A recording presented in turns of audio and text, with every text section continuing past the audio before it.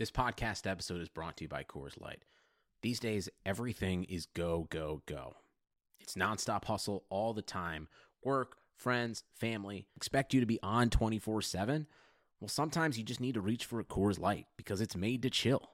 Coors Light is cold lagered, cold filtered, and cold packaged. It's as crisp and refreshing as the Colorado Rockies. It is literally made to chill. Coors Light is the one I choose when I need to unwind. So when you want to hit reset, reach for the beer that's made to chill. Get Coors Light in the new look delivered straight to your door with Drizzly or Instacart. Celebrate responsibly. Coors Brewing Company, Golden, Colorado.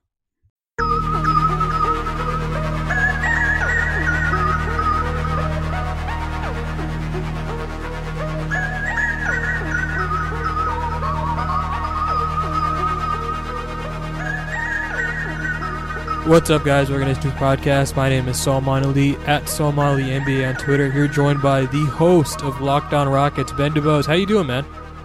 Doing well. How are you? I'm doing all right. It's been a long time since we had like a sit-down conversation. How you been? Yeah, I know. Pretty good. The off season, it's one of those things, we all get to do other things, family and friends. We drift off into our non-NBA lives. I know we saw each other at it was the Hardin community event for JH Town weekend, but right. It's kind of cool too once the NBA starts up, and then it's kind of like, our little network of friends and family, whatever you want to call it, amongst Rockets media. I kind of look forward to the kinship of seeing you and everybody else again once training camp starts this coming weekend. It's like the first day of school, right? Like you haven't Absolutely. seen these guys for like months, and everybody's excited to see each other. Everybody's excited to get going, it's just a good feeling. Everybody feels good at the beginning. I'm not sure about the end, but everybody feels pretty good at the beginning. Yeah, definitely. And I think, for this Rockets team, we'll see how it turns out. But this is one of those seasons, with the big change in the offseason, obviously Chris Paul and picks for Russell Westbrook. It's one of those things where I think even the skeptics, everyone has at least some excitement to see how it turns out. So it's one of those, for me, Salman, if the Rockets had basically done Run It Back Part 2, sure, I think there would have been a path for them to contend and maybe even win a title. But if they had brought back that same group, the same exact Harden and Chris Paul, I think the consensus, even amongst diehard Rockets fans, would have been basically, hey, the regular season is just a means to get to the playoffs, and then we'll see what happens. There would have been almost no excitement for the regular season because really the entire thing would have been defined by the postseason. Now, that's still true for this coming year's team, but there's a little bit more excitement because of the change to see what happens. So what I think it's done, training camp, the preseason, certainly the regular season, I think the change has put a little bit more juice in the fan base in terms of the interest, and everybody's intrigued to kind of see how this turns out. Right, there's certainly more value in this regular season, and I agree. It would have been a little bit of a drag if the Rockets had brought back the same roster. I think they still would have been really, really good. But, right. Yeah, it just wouldn't have been exciting. Right, yeah. The energy just would not be there. And it would have been a very melancholy season, and everybody would be looking forward to the postseason pretty much the entire time. But I agree. So let's go ahead and get into it. Let's talk about Nene. So the Rockets, before all this happened, the Rockets signed Nene to a creative 2-year, $20 million contract. And the reason it was so creative was because only $2.5 million was guaranteed for this season, with $7.5 million being likely incentives that he's hit over the past few seasons. That includes minutes, games played, and team success. The second year of that contract was completely non-guaranteed. This meant that Houston could theoretically trade him for $10 million or more in salary at the trade deadline, and the other team could get off significant money since so much of that contract was non-guaranteed. Now, what's unfortunate for Houston is that the NBA ruled over the weekend that this contract would only count for $2.5 million in trades. So the league essentially, they didn't actually do this, but they essentially fined Houston $7.5 million because that contract is no longer as valuable in trades, and Houston never got the chance to offer him a different contract, which they likely would have. Like, they would have gave him like a minimum contract, or maybe not even signed him at all if they knew this was against the rules, right? Like, they would have gone back to the negotiating table and worked something else out. They certainly would not have signed this contract. So this was a big blow to the Rockets. I noticed you felt pretty strongly about this on Twitter. What was your initial reaction to the news? just a little dubious at the manner at which they went about it. As far as what you said about would they have still brought back Nene, I think the answer is yes. They would have still signed him. I think they value his leadership. And we saw even in the playoffs, he can still be a useful player if, his load is managed properly, to use the NBA lexicon of these days. But I think clearly they would have given him just a straight up minimum deal rather than this creative one, because what this creative deal basically mandates is that if the Rockets play him at all, more than 10 games, because that first bonus is so low, then they would basically have to offload him by the deadline, the same way they did Michael Carter-Williams and Carmelo Anthony, basically pay a bad team to take him, and then, he'd get waived and bought out to ensure that, they don't make that 52-win plateau, which we all assume when healthy, the Rockets should be above. So I think if they do end up playing Nene, that's the one thing that's, a little bit of a downer about it, is that, you'd almost certainly have to ditch him midway through the year. Whereas, if you gave him a strict minimum deal, which is what I think the Rockets would have done if they could start the process over, then at least you could just have him as, another backup center along with Tyson Chandler and use him however you want and not have to worry about, ditching the guy mid-season because, of course, well, number one, you want to pay the bonuses. And then number two, if he's on your roster after February 15th, the second year of that deal becomes guaranteed. So I think that's a little bit disappointing.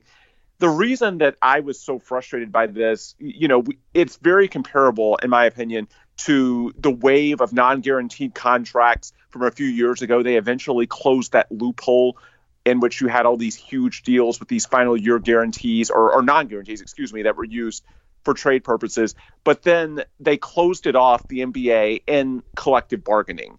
The issue with this, look, I'm not going to pretend that the Rockets didn't draw up this for trade purposes. Of course they did. Now, I'm sure they value Nene, but the primary thing they were thinking about with these bonuses was as the so-called human trade exception. I get it. But the reason it's so frustrating to me, beyond the fact that, obviously it does hurt the Rockets, they don't have the flexibility that they thought they would, although they have a little bit more. Nene has a minimum salary a little bit above that. You have now Thabo Sefolosha. We'll get to that, another fully guaranteed deal. So you can kind of aggregate those and get not to $10 million, but at least in the vicinity. Maybe that played a role in some. Right. Yeah. But then you can aggregate those with, your Hartensteins, assuming you keep him around, that kind of stuff. So, it's not as good as, of course, the original Nene contract, but at least it's something in terms of filler, not insignificant. But the reason that I was so disappointed in it is that I really think it's opening Pandora's box, and that now anytime there's something that, basically a smart GM, and it could be Daryl Morey, it could be someone else, but anytime there's something that kind of goes against the spirit of the collective bargaining agreement, but it looks like basically it's finding a loophole, taking advantage of the system before the next, because every CBA has unintended consequences, and you never know. You can try and plan, but you never fully understand until it takes a few years of seeing it in practice. And the reason I think the NBA is going to regret this decision, and beyond just how it impacts the Rockets, just as a fan, what's going to be frustrating is that every time there's a situation like this, you're going to see fans, you're going to see other teams, executives wanting the NBA to step in before the issue can be collectively bargained. You're going to see a lot of fans saying, hey, why won't you step in? Because clearly this is not what the CBA intended. I just think it's a very slippery slope. So that's why, I understand why the league and the Players Association, I understand why it's a delicate issue for them, basically a player signing a contract with the intent of basically giving himself up for trade purposes. I understand the precedent. I know that even if this contract had been allowed to stand, it would have undoubtedly been closed off the next time there were CBA negotiations. I understand it. I get why. I just think that when you do this without much transparency, without CBA negotiations, without really going very forward about, who was in these meetings, how and why you came to this decision, I think what's going to end up happening over the years is every time there's something, the example I threw out there, not that it's related at all, because it's not, but just because it's a very highly controversial thing, the huge salary cap spike a few years ago that allowed the Warriors to get Kevin Durant, not making an analogy of that at all. What I'm saying is that every time there's something that goes against the so-called spirit or intent of the CBA, I think there's going to be a segment of NBA fans, and who knows, maybe even executives, that say, hey, why doesn't the NBA step in? And so that's why, beyond just the fact that it negatively impacts the Rockets, I think this is going to be a precedent that the NBA might regret down the road, because I think it's going to lead to a lot of, teams and fans wanting the league to step in the future. And maybe not this situation, but others. And I think that's a precedent that's very tricky moving forward. Yeah, I'll say my piece now on this podcast, and I'll never talk about it again.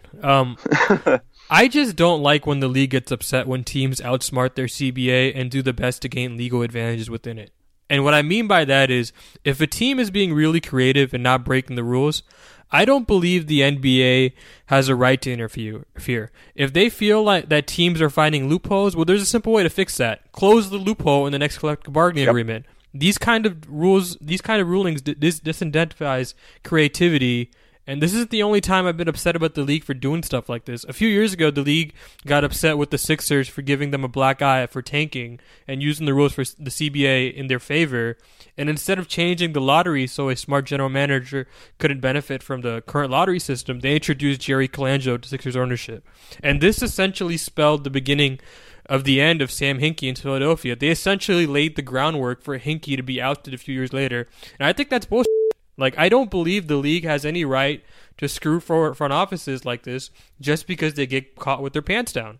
This isn't a Rockets thing. If Houston did something wrong and screwed themselves, that's one thing. I would feel no sympathy for them if that was the case. What happened is they did something smart, and the league got mad that they didn't see something like this coming. And I think this... I agree with you. I think this sets an unusually heavy and dangerous precedent for contracts moving forward. Like, I just don't think that this is something they want to do, because, again, like, you're right, fans might, like, if something happens within the CBA that a front office figures out, like, and like, other fans of other teams, rival teams might tweet at the league, might tweet at NBA officials, whatever, like, hey, why aren't you stepping in now? Like, it's like, I definitely think Rockets fans are going to do that now. Like, I definitely think there are a bunch of Rockets fans on Twitter just waiting for a front office to find a loophole in something, and they're going to get upset because, hey, look, you did this with Nene like a couple years ago. Why aren't you stepping in here? Like, this is not the road I think they want to travel down. Yeah, and what's funny, I had, some Warriors fans naturally, people who don't know the context, getting on me because I use the lack of cap smoothing example from the KD year. Number one, that's a completely different situation. Number two, I'm not suggesting or wasn't suggesting that it should have been blocked. No, what I'm saying is that even though that worked in particular for Houston, an extreme disadvantage, I'm fine with saying, you know what, that's the breaks. Obviously a smoothing proposal was given to the players. They couldn't come to an agreement.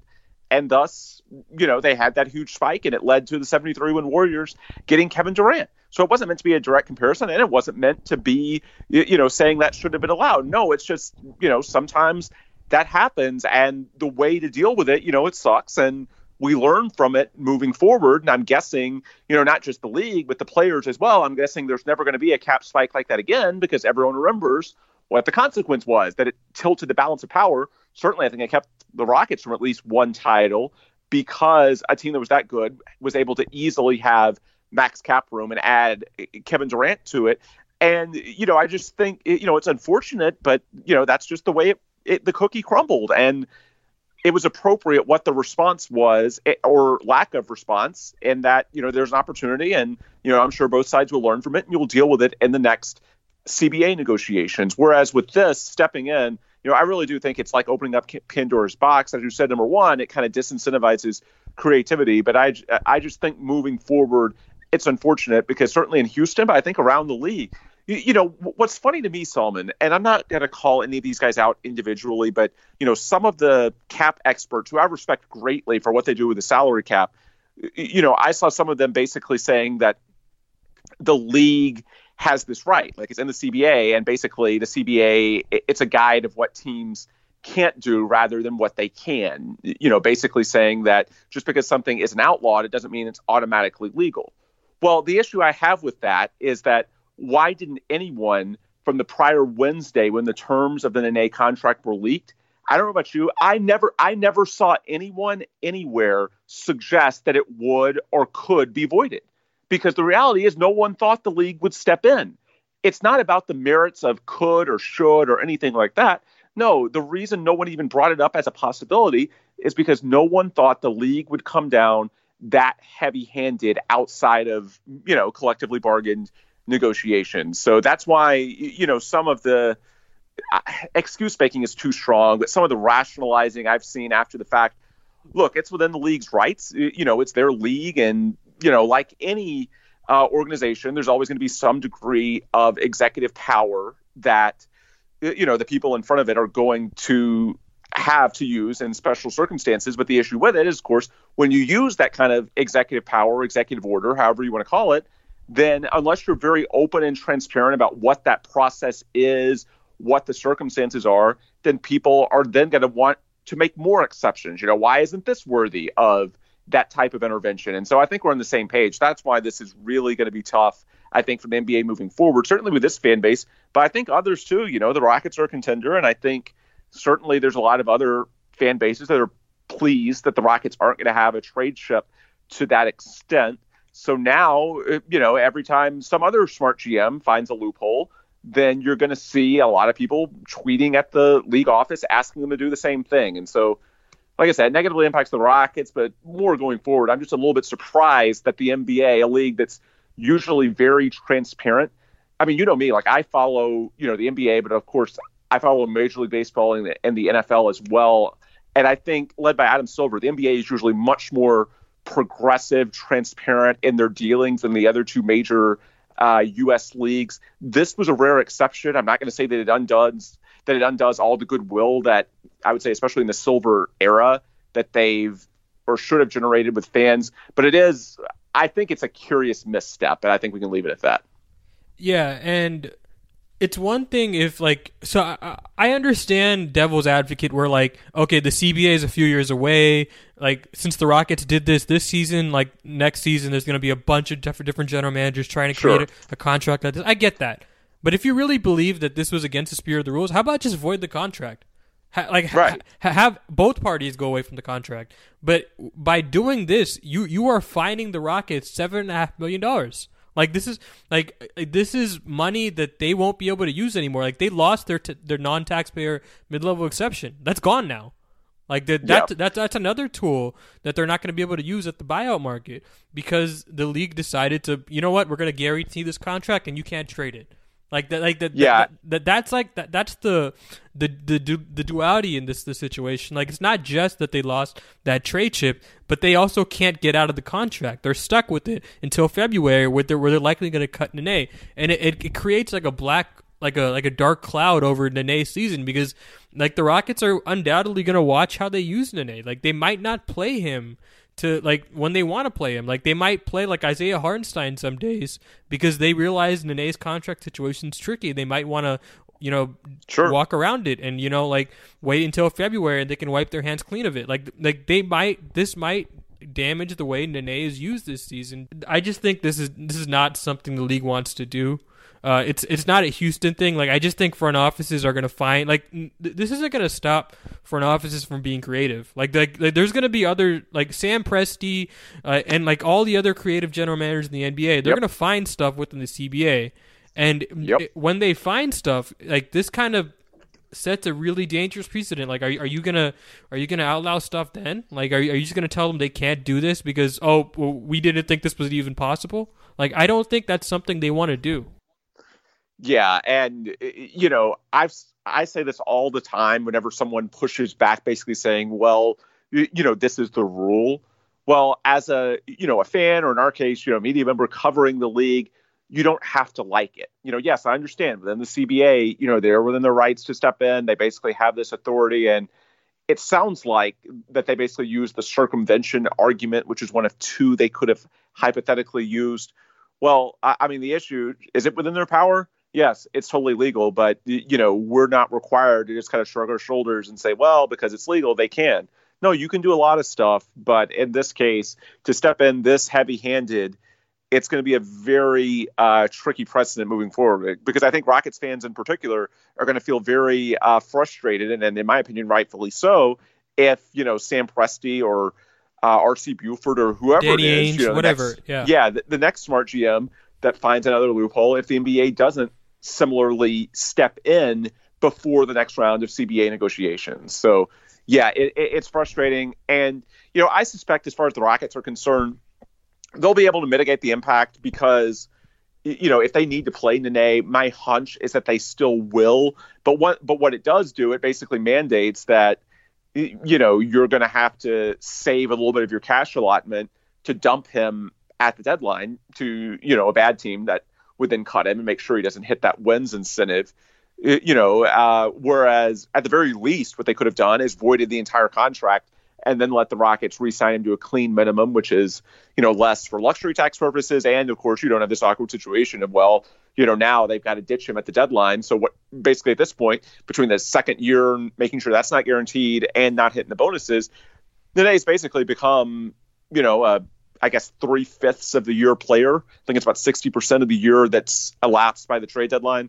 So yeah, it's just very unfortunate because the reason the Rockets were willing to make that trade-off is because of the upside in his potential trade value. And so now they don't have really the upside, but they still have the downside of, hey, he's back, but he's basically only a 60% of the year player. And by the way, you probably got to save at least a little bit of cash to make sure you can dump him so that you're not owed those bonuses.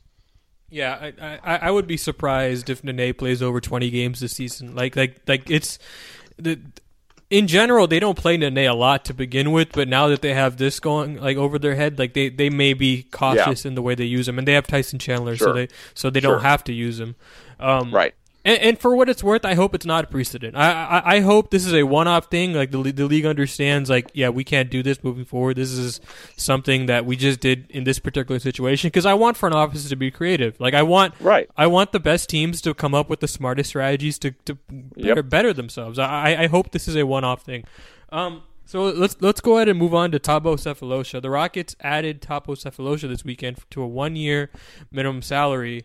And this isn't a controversial take, but I really like this move for Houston. Some people are comparing this move to the Rockets getting Luc Mbah a Moute a couple years ago for that steal of a contract. And I don't think it's quite on that level, but I think this has the potential to be their best dollar-for-dollar value contract of the summer. Like he's a good player, gave Utah solid minutes last year. I think he played 16 minutes per game. And the Jazz were 6 points better per 100 possessions on defense when Sefolosha was on the floor. He can shoot. He can contribute in a lot of ways for this Rockets team who is light on wing depth, and this can help them a lot. This is a nice placeholder kind of player if the Rockets do indeed look for another wing at the buyout market. Yeah, I think it's a very savvy signing. I remember and of course, per 48 stats are tricky because, Thabo's 35 now. He can't play those types of minutes. But David Weiner, Beam of Thug on Twitter, did a, player A, player B type comparison in July. And the two players were Thabo and Andre Iguodala. And at least from an efficiency standpoint, Thabo was better. And we know the Rockets have had a lot of interest in Iggy just for various reasons, haven't been able to get that to the finish line, possibly depending on Memphis, depending on who you believe, asking for the moon in these negotiations after getting a first-round pick to take him on. But because the Rockets have been interested in Iguodala, they identify perimeter defense and a little bit of size as a need. He's 6'7", but he's really long. And, you think about it. I know you listened to that podcast that Mike D'Antoni did with Craig Ackerman a week or so ago. And he talked about, the two themes that D'Antoni said were the key for the season. Number one, pace, because obviously to play to Russell Westbrook's strengths as opposed to Chris Paul, you're going to have to be a faster paced team. If you're 27th in the league in pace with Russell Westbrook, it's a fish out of water. But the other one is defensive rebounding. That when the Rockets won 65 games 2 years ago, they were, I think, a top 10 or at least close to that defensive rebounding.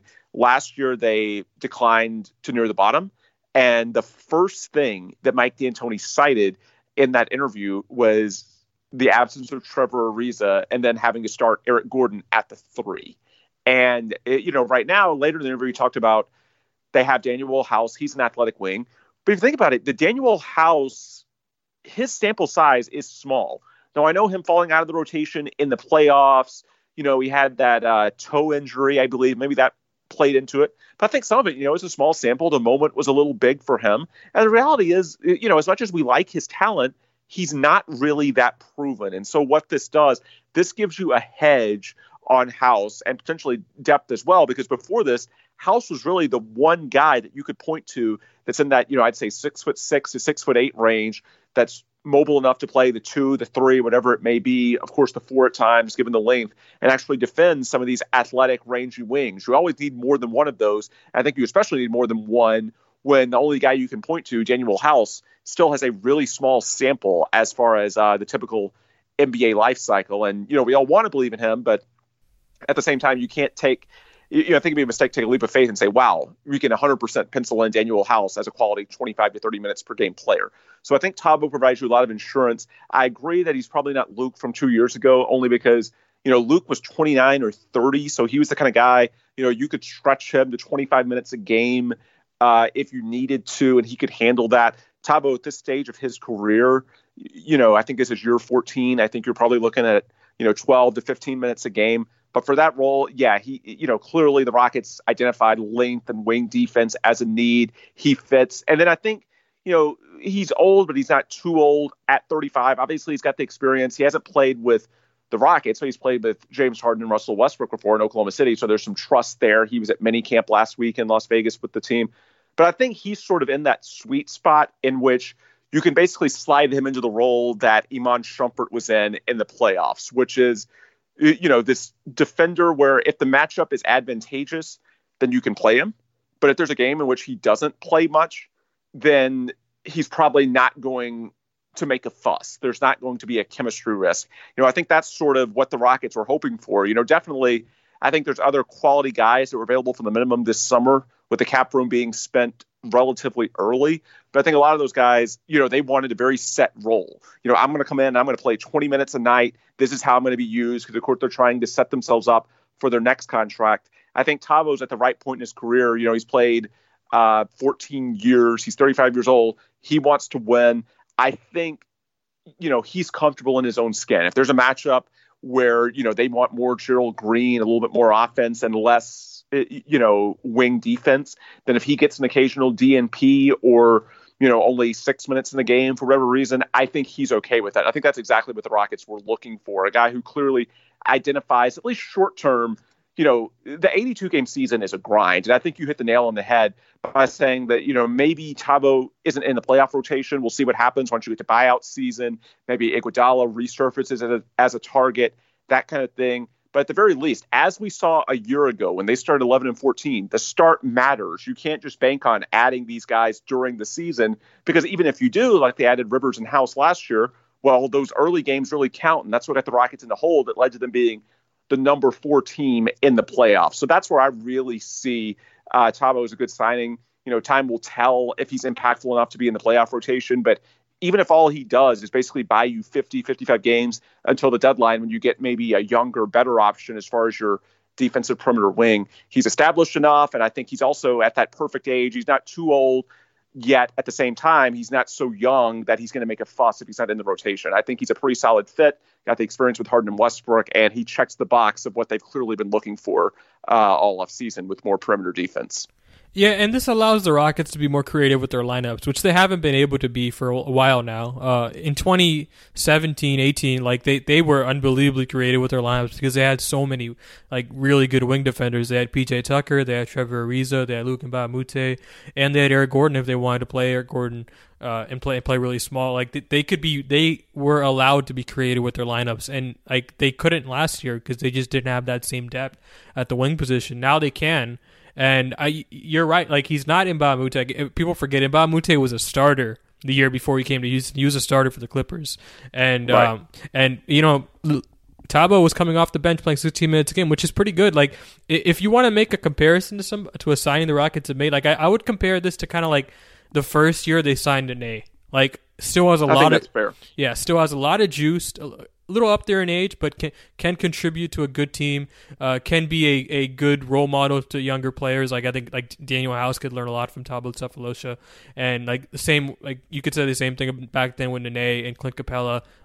This is a nice holdover kind of signing, and if he can get you playoff minutes, that's good. If not, this is at least someone who can take up those Iman Shumpert minutes that you were missing, and give you some Gerald Green minutes, because that was a concern of mine going into this season. Like, too much Gerald Green is not a good thing, Right. And this gives you some insurance. Like, you don't have to lean on him too much. Mike D'Antoni has a bad habit of leaning on veterans too much, and this gives you a defensively capable veteran to lean on. And so I think that's going to do Houston pretty well. And you mentioned how they slipped a lot in defensive rebounding. Like, they were fourth in 2017-18. Like that they dropped to 29th. They dropped 25 spots. And, Yeah. And with defensive rebounding percentage, a couple of rebounds here and there can make up the difference in like 10 spots. But that's still a huge drop. So they need as much defense as they can going into this season if they really want to start strong. I think that like Mike D'Antoni was pretty prescient in saying that that's their biggest concern going into training camp. I think that's something that they need to focus on. And I'm interested to see how Elston Turner emphasizes defense. Like, does he decide to play a different way? Are the Rockets still going to switch as much as they did in the past? Yep. Like that's someone I'll be interested to see if Mike D'Antoni has talked to Elston Turner enough to where he knows this, so we can talk to him about it at media day. Because, like, there's an assumption out there that the Rockets are going to play the same, but they replaced their entire defensive coaching staff. Like, they might play a little bit more conservative. They might play a drop back scheme. They might not switch as much as they did before. They might switch in certain situations. They might still be the same switching team, but we have no idea. So I'm interested to see what the Rockets are going to do here going into the season with all this wing depth, because this gives them the versatility to be more creative with their lineups. And going into playoffs, I think creativity with lineups is a huge, huge advantage. Yeah, I think that's something that definitely media day, the first couple of days of training camp will be a focus because, Elston Turner, there hasn't really been any media availability at all. It's not like they're not going to do a press conference for an assistant coach. I understand that. But then, the whole offseason, we really haven't had a true media availability with Mike D'Antoni. There's been small interviews here and there, like the podcast I referenced with Craig Ackerman. And I think he did an interview with ESPN at one point. But those tend to be very, 30,000-foot view about the offseason as a whole. Obviously, the number one storyline is going to be the integration of Russell Westbrook. But you start training camp, maybe we could talk to Elston. I'm sure we will at some point. But then, media day, the first 2 days of camp, that's perfect time to ask, what the defense is going to be like. Because, we talked towards the end of the last season. I think it's still an open question. How much are they going to switch? I mean, a lot of the switching scheme, of course, was developed in response to the Kevin Durant Warriors, which are no more. And now, your leading threats, I guess, in terms of the playoffs, I think probably your biggest competition is the Clippers and the Lakers. I respect the Nuggets and the Jazz a lot, but I still think those are slightly more regular season teams than true playoff threats. But, does their personnel lend to the same degree of switching, or do you want to get a little, more of a hybrid in which, you look at some traditional angles more?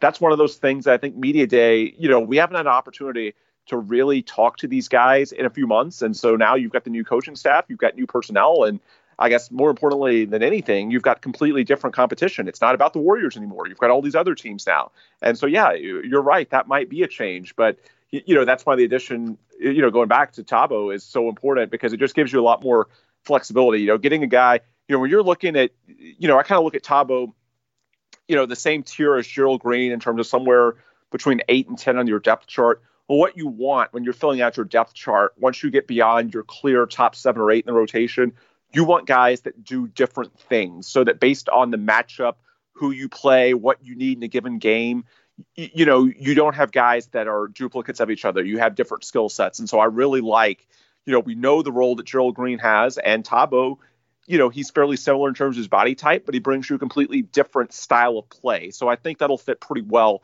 in terms of giving the Rockets a different option that, depending on the matchup, they can turn to. Yeah, so let's move on to Media Day. I ask this question every year, but I think it's important. Like, can you explain what Media Day is for the listeners? Yeah, Media Day, it's the day before training camp. And basically, the last couple of years now, it happens in the Post Oak Hotel, which is, of course, owned by a relatively new owner, Tillman Fertitta. But what it is an opportunity to basically check in with all the key players, owner, GM, coach, and then most of your marquee players, basically about what they did over the summer and what their goals are for the season. And there's a couple of things that are unique about it, because I'm sure to some listening, like, how is this different than, you go to a game or to a practice and you talk to these guys? Well, first off, it's one of the few chances that we all have collectively as a media group to talk to Tillman Fertitta and Daryl Morey. Like, they'll grant a few individual interviews on occasions. I've been lucky enough to have Daryl on my podcast before, but it's kind of like subject to their control because they're not required to be, open to us the same way that the coaches and the players are. So in terms of Tillman and Daryl, in terms of actually knowing that you can talk to these guys, that's honestly one of the few opportunities that 100% you can talk to these guys, because otherwise, they're not really required throughout the season to do these media availabilities. Generally just, like I said, if there's a marquee trade acquisition, you'll hear from Daryl. And of course, we hear from Tillman, like after Game 6 last year, the loss to the Warriors when the season was over, that type of thing. But you get to talk to the highest level of the organization. That's kind of rare, and you don't get to do that a lot throughout the grind of the season. The other thing that's kind of unique and fun about it is that it's the one time that you can talk, what I consider a 30,000 foot view, big picture goals. You can talk about, obviously there'll be a lot of questions about the acquisition of Russell Westbrook. You can talk about what the players have been working on this summer, their outlook for the team, the league, whatever it may be. Once training camp starts, and especially the preseason and regular season, the questions, even though we do get to talk to these guys, they're going to be inherently day to day. It's going to be, how do you beat the team that's due up that night, or the team that's due up next, or what did we do right, or what did we do wrong? You're going to get into the weeds, which, there's some fun in that, but it's tough to take a step back. Media day is fun because obviously there hasn't been any activity yet. So it's the one time that you can actually kind of take that 30,000 foot view with anyone in the organization or any of the marquee players, from the the staff, the executives on down to James Harden, Russell Westbrook, Eric Gordon, Clint Capella, those guys, and talk to them big picture about, the season, their careers, that kind of stuff. You just get a much more thorough overview, as opposed to once, the preseason and regular season starts, it's going to get much more in the weeds of, day to day, week to week. This is the opportunity to kind of talk to them bigger picture, and sometimes you get some more illuminating answers that way.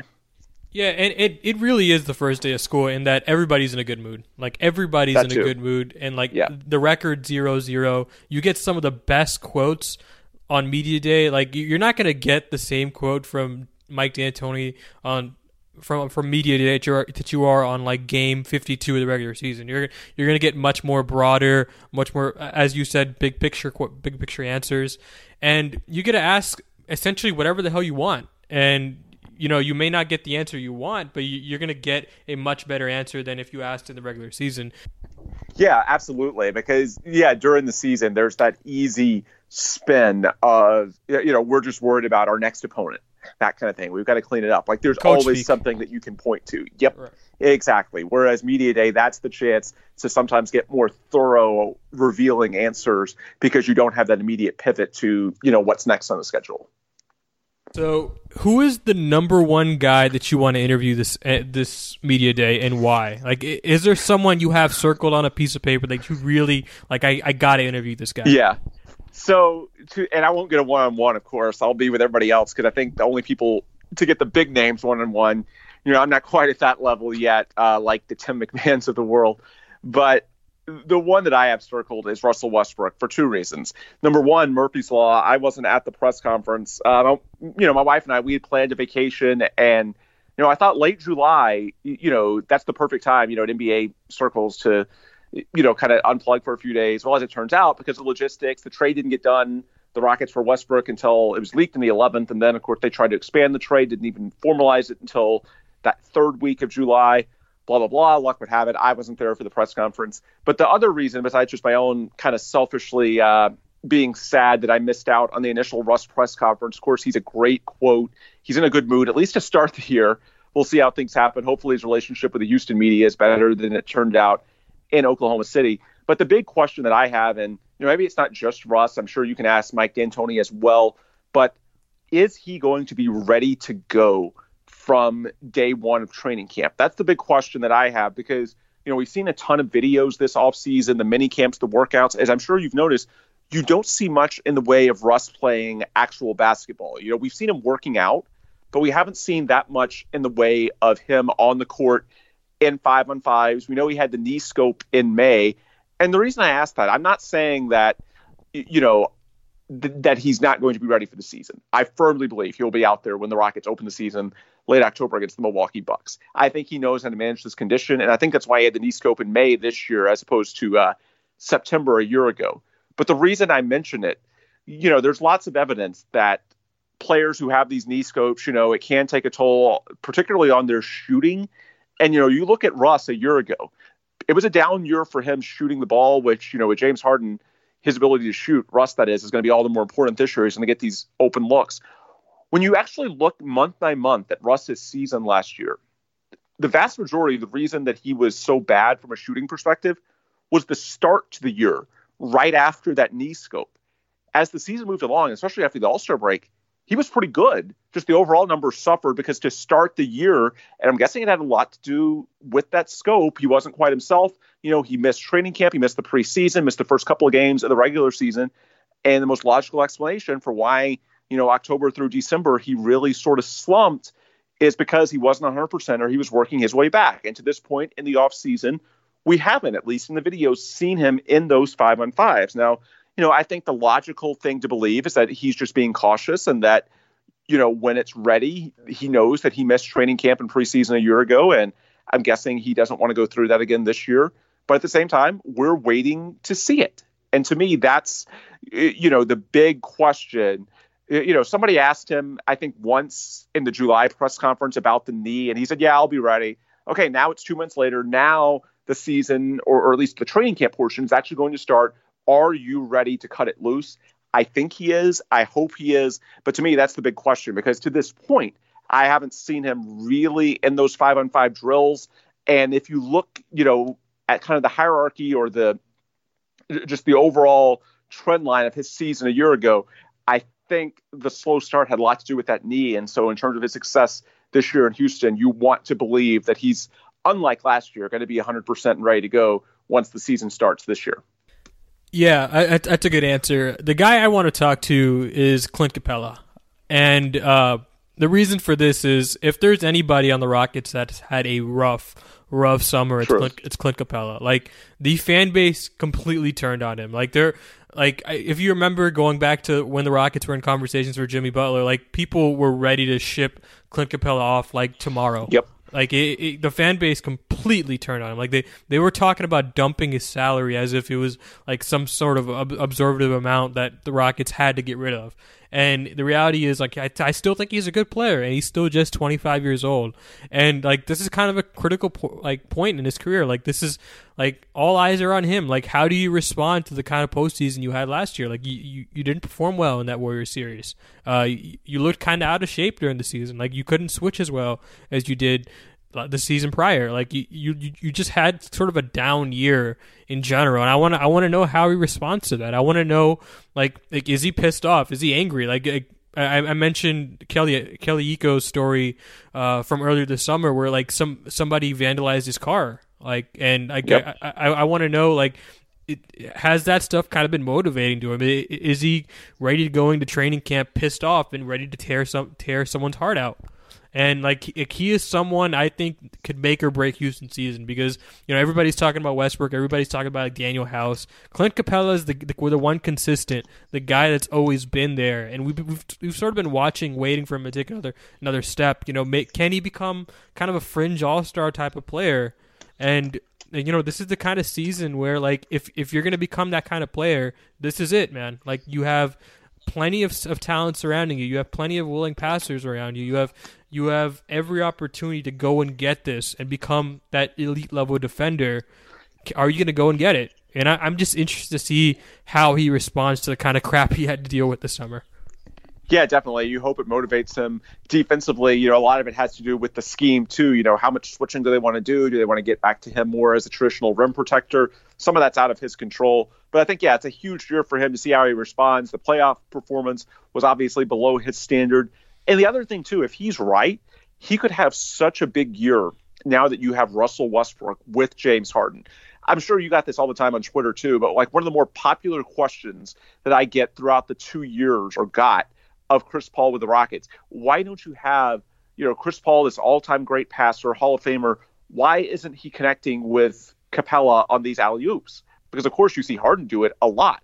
And my theory on that, and in my opinion, it makes a lot of sense, is that for all of Chris Paul's genius as a passer, the way alley-oops typically come is that when a guy is coming downhill that the defense really fears, that's when that second defender feels they have to come over and cut off. And I think between Chris Paul's, number one, lack of size, but also at this point in his career, his diminishing explosiveness, I don't know that Chris Paul off the dribble put that fear into opposing defenses where, if he's doing something off the dribble, okay, that second help defender has got to come. We both know Russell Westbrook puts that fear in opposing defenses when he's going downhill. And so you have Clint Capella out of that dunker slot. Now, in my opinion, you don't just have one guy in James Harden who can break down the defense off the dribble, make that second defender commit, and then potentially have a lob for Clint Capella. You've got two of those guys. So, yeah, this is a year in which on paper there are no excuses. From all we've seen the offseason, we know he played with Team Switzerland in Eurobasket play. We've seen him working out a lot. He looks to be in good shape. He's ready to go. But, yeah, this is a year coming up the playoff run. He should be inspired. And then with the addition of Russell Westbrook, more than any other player, I think he's the one that could benefit relative to a season ago from Westbrook's presence. And, yeah, it's just up to him to go out there and take advantage. Yeah, and that synergy that Westbrook had with Steven Adams cannot be ignored. Like, he had such a great chemistry with Steven Adams, and there's a bit of a question: can he have that same sort of synergy with Clint Capella here in Houston? Like Clint Capella was a little bit more of an above the rim kind of finisher than Steven Adams was, and maybe that's something that Westbrook can connect with a little bit more. And Clint Capella is really good in transition if he wants to be. Like some of the more ridiculous passes that James Harden makes, it kind of breaks my brain why he's throwing these passes, are the ones in transition where Clint Capella's way ahead of the break, and cherry picking a little bit, but he's way ahead of everybody, and he grabs these ridiculous passes and gets these easy layups in transition. Like, the Rockets are going to be more of a transition team this year. That's going to benefit him if he's willing to run with the Rockets. Like, if he's in that elite shape and he can handle that. Like, that's going to be something where he can feast on, like, these easy transition buckets. Like, that's something that other big men can't do. Like, a lot of big men can't run the floor like Clint Capella. Like, Clint Capella can run the floor. Like, he can run. Yep. And quickly, another point that I would get to with Capella, and maybe the Rockets have already thought about this, but it's a question that you could be asked in media day. I'd be fine dialing down Capella's minutes a little bit to closer to 30 rather than the 34 he was at last year, if it means he can be more active in transition. I think a part of last year, the reason he played so much, it was unprecedented. I'm sure you remember, until last year, he'd never played more than 27 minutes in the game. Stamina was always a question. Then last year, he was up to 34, 35, these high totals. I think because they got off to that slow start. Nene was obviously getting older, and they just felt like they had to grind and get every single win, however it could come. This year, hopefully Tyson Chandler's a good addition. Hopefully Anthony Bennett proves capable as, a stretch big. But maybe the key, beyond just his own attitude, I'd be open to dialing him back slightly to maybe, 30 a game in hopes that, if he goes, say, for 8-minute burst in, the first and third quarters, whatever it may be, rather than 10-minute burst. And I'm just speaking hypothetically, it could be 6 versus 8, whatever it may be. But if you give him slightly smaller burst, maybe that's the key to getting him more active, to take advantage in transition, and also maybe to be a little more engaged in terms of his perimeter defense and his ability to move in space. Yeah, so what's one question that's been eating at you all summer that you haven't had the chance to ask the Rockets, and you want to throw out on media day? What's that question that's biting at you? Okay, so I told you the Westbrook thing. I definitely want to ask Gerald about the Nene situation, but I guess he's going to kind of, give a non-answer to that because I don't think he wants to get in a public squabble with the NBA. It's worth the effort, but, I kind of doubt Gerald says too much on that front. The one thing that as a diehard Rockets fan that I would want to get an answer from, I think I'd like to ask Tillman specifically about the luxury tax. You stole mine. Mine. Yeah, go ahead. Put it on the record. I think a lot of this stuff is circumstantial and overblown. I think a lot of what happened last year was basically once the bigger pursuits didn't work out, Jimmy Butler then, who was it? JaMychal Green and Garrett Temple at the deadline when the only thing standing between them and the luxury tax is basically James Ennis, I think they're kind of like, hey, as what would have been like your 10th man, I think they said, fine, let's get under. Okay, well, that's fine, but that's obviously with a new owner going to drive some folks. I don't know if it'll drive them crazy, but at least get some skepticism. So, it drove them crazy. It drove them crazy. Yeah, okay, let's be fair. Yeah. So, they're trending, it looks like, although it's not 100% to be over the tax. Daryl said he has full authorization, but that's from Daryl. Let's ask, and we know Tillman, we know the media circuit he's been on the last couple of weeks promoting his new book. Let's put it on the record. What is the luxury tax? And I'm sure he'll say that they're open to paying it, but let's just, he's a guy, he doesn't necessarily have the biggest filter, which is great for us in the media because he is pretty open about things. Let's just get it out in the open because it's kind of the elephant in the room, so to speak. Yeah, and I mentioned how this was a critical juncture for Clint Capella this season, and I feel that same way about Tillman Fertitta as an owner. Like, sure. This is that critical juncture. Like you guys, I mean, when he bought the team, he said that he was committed to paying whatever it takes to win a championship, and this is kind of what it takes. Like, you have to get into the luxury tax at some point, and I feel like when that Westbrook trade went down, it kind of gave the Rockets an opportunity to be like, you know what, like, we can delay this now. Like, we don't have to pay the luxury tax for another year. Since the last 3 years of Westbrook's contract, we can narrowly miss it. And I feel like, if you're Rockets fans, you have to justifiably be like, yeah, no, that's unacceptable. That's unacceptable.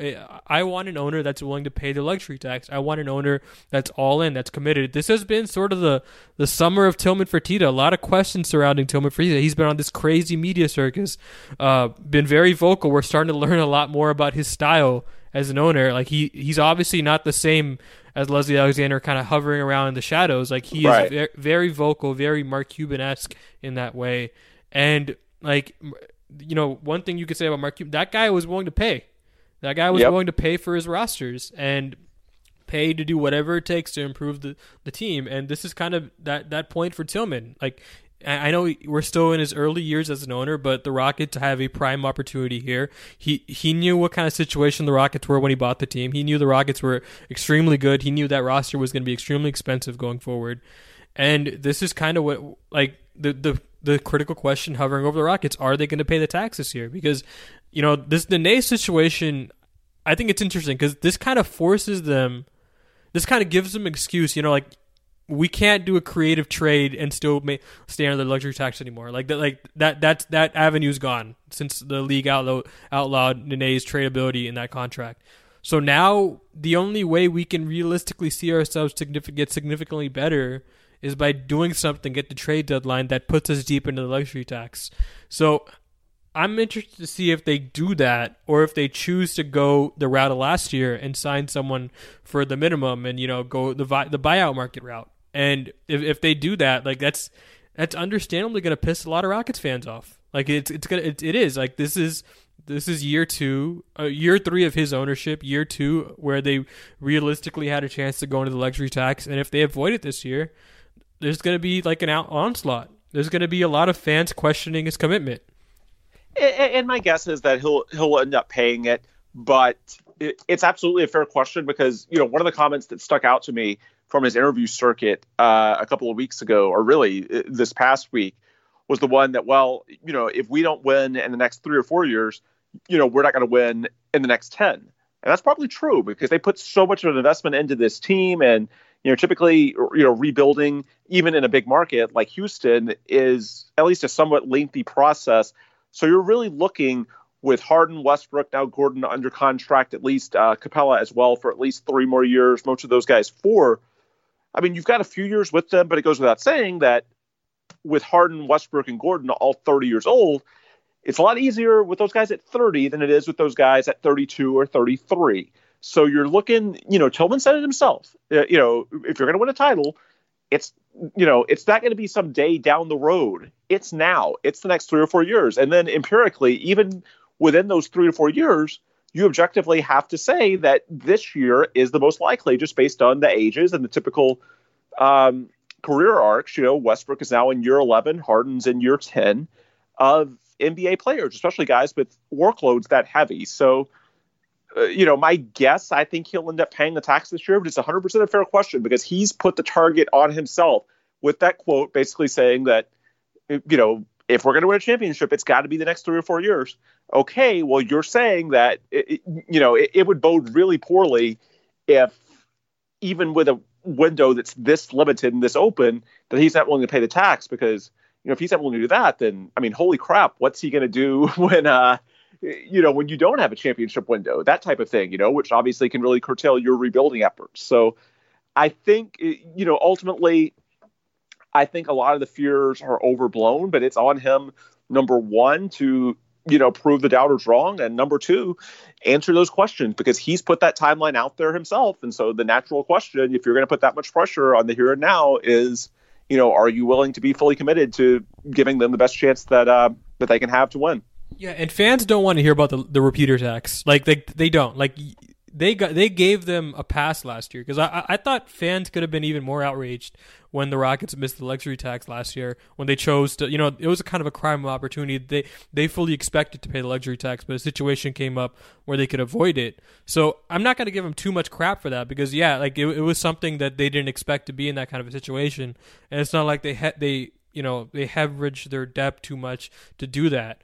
So this season, there are clear opportunities to where the Rockets could make a trade and significantly get better and dip into the luxury tax. And as you said, if he truly believes the next 3 or 4 years are the best, window of opportunity to win a championship, well, why not go all out and spend as much as you possibly can for those next 3 or 4 years? Because you're not going to be spending after those 3 or 4 years. Like Harden and Westbrook are going to come off of contracts soon after that, and you have an opportunity to where you can be a rebuilding team and sort of kind of skirt the luxury tax, skirt paying a lot of money. Like if you know that that's the kind of situation your roster's going to be in, go all out, pay 1 year of the repeater tax. Yep. I know it's easy for me to say because it's not my money, but I mean, he knew what he was doing when he bought the team. He did. He knew the kind of situation this team was in. He knew that this team was had a legitimate chance to contend for an NBA championship. So I don't think fans are going to give him a pass this year if he does indeed avoid the luxury tax. No, especially because the owner is someone that's going to be there for 35, 40 years. That's kind of the thing that's always kind of nagging at the pit of your stomach because even as the players change, we're talking about long term of the Houston Rockets franchise, even after, unfortunately, James Harden, Russell Westbrook, this current group are long gone. Fertitta, his family, most likely, you never say 100%, but most likely they're going to be the guys in charge. And then, if they don't invest even with this group, then that's worrisome that even if, you get another transcendent Harden type player down the road and have a chance to win, it's always kind of hovering over you. And the other side of this, I'll give an example. I know not everybody listening is like a baseball fan, but I'm sure you noticed the huge sense of optimism about the Astros in Houston. Of course, it helps they won the title 2 years ago, but also the degree to which the ownership, it changed a few years ago, led by Jim Crane, continues to spend. They re-signed Verlander before the year at like $33 million a year. They traded for Zach Greinke at the deadline, who makes like close to 35. They're getting like a small amount chipped in from his former team. But the point is, they have gone above and beyond anything the franchise has ever done before, payroll-wise, the commitment. Clearly they're winning, so you get more fans, you get more merchandise sales, postseason revenues, yada, yada. But they're investing that. And so I think that's part of the belief, why people are so excited about the Astros. Sure, they're winning games now, but they also feel, because the ownership is good, it's like, hey, even if, some of these guys, George Springer, Carlos Correa, when they're free agents the next 2 or 3 years, even if some of these guys leave, because there's trust in ownership, they're like, hey, we'll be okay. Because even if, it's never going to be this great all the time, like winning 3 division titles in a row, you have some confidence that the ownership is willing to do what it takes. Whereas with Tillman, you shouldn't have confidence. You shouldn't have no confidence. He hasn't shown you by any means that he's one of the worst owners in the NBA. But at the same time, it's early. The jury is still out. And if he doesn't do it with this particular Rockets group, obviously it's disappointing because, number one, you want to maximize this window. But then, with ownership, if they don't spend with this group, then it becomes just this kind of thing that's hovering over, in which you wonder, not just the next couple of years, but really as long as he's alive, the ownership of the team, you wonder, hey, even if these things do work out to where the stars align and you can be a contender again, is he willing to maximize that window? And so that's why the ownership question is so important. It's not just about the next year or two, potentially it's about the next 40 years. So, yeah, it's a huge question. Yeah, I like that. Jim Crane putting on the pressure for the Rockets, man. Setting a good example for this team. Yeah, I agree. I think it is something. It is worrisome if he does indeed dodge the tax this year. And again, Rockets fans do not care about the repeater tax anymore. You got away with that excuse last year. This year, I don't think it's gonna fly. I don't, and I think he's gonna get a lot more media scrutiny.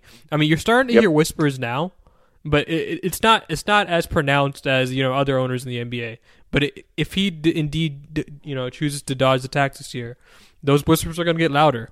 Those whispers are going to become screams, and then it's going to be something kind of hovering over the fan base, and it's something you don't want if you're an owner.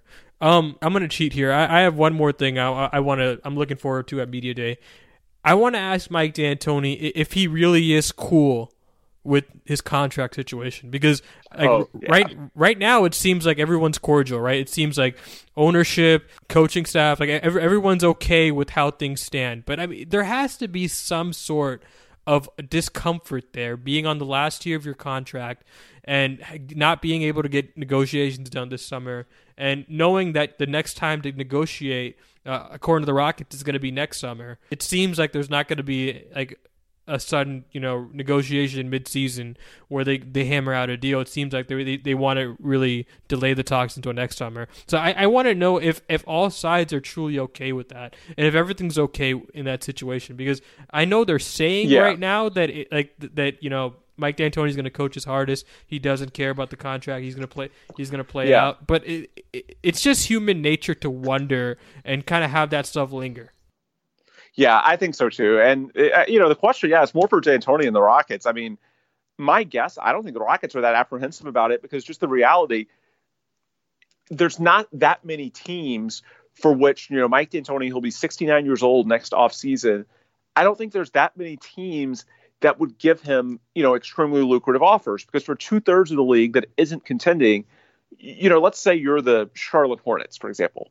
What sense does it make if you're in a rebuilding situation to hire a coach who only has, 2 or 3 years left? I think that's the timeline that he gave Woj earlier this summer. Speaking about D'Antoni, if you're a rebuilding team, why does it make sense to commit that much money for a coach who, by the time you could reasonably hope to maybe be, a playoff team, a quasi contender, you're going to have to reboot with a new coach, especially with a system as unique as D'Antoni's. And then, of course, amongst the contenders who he would make sense for, there's really not that many vacancies amongst that top tier.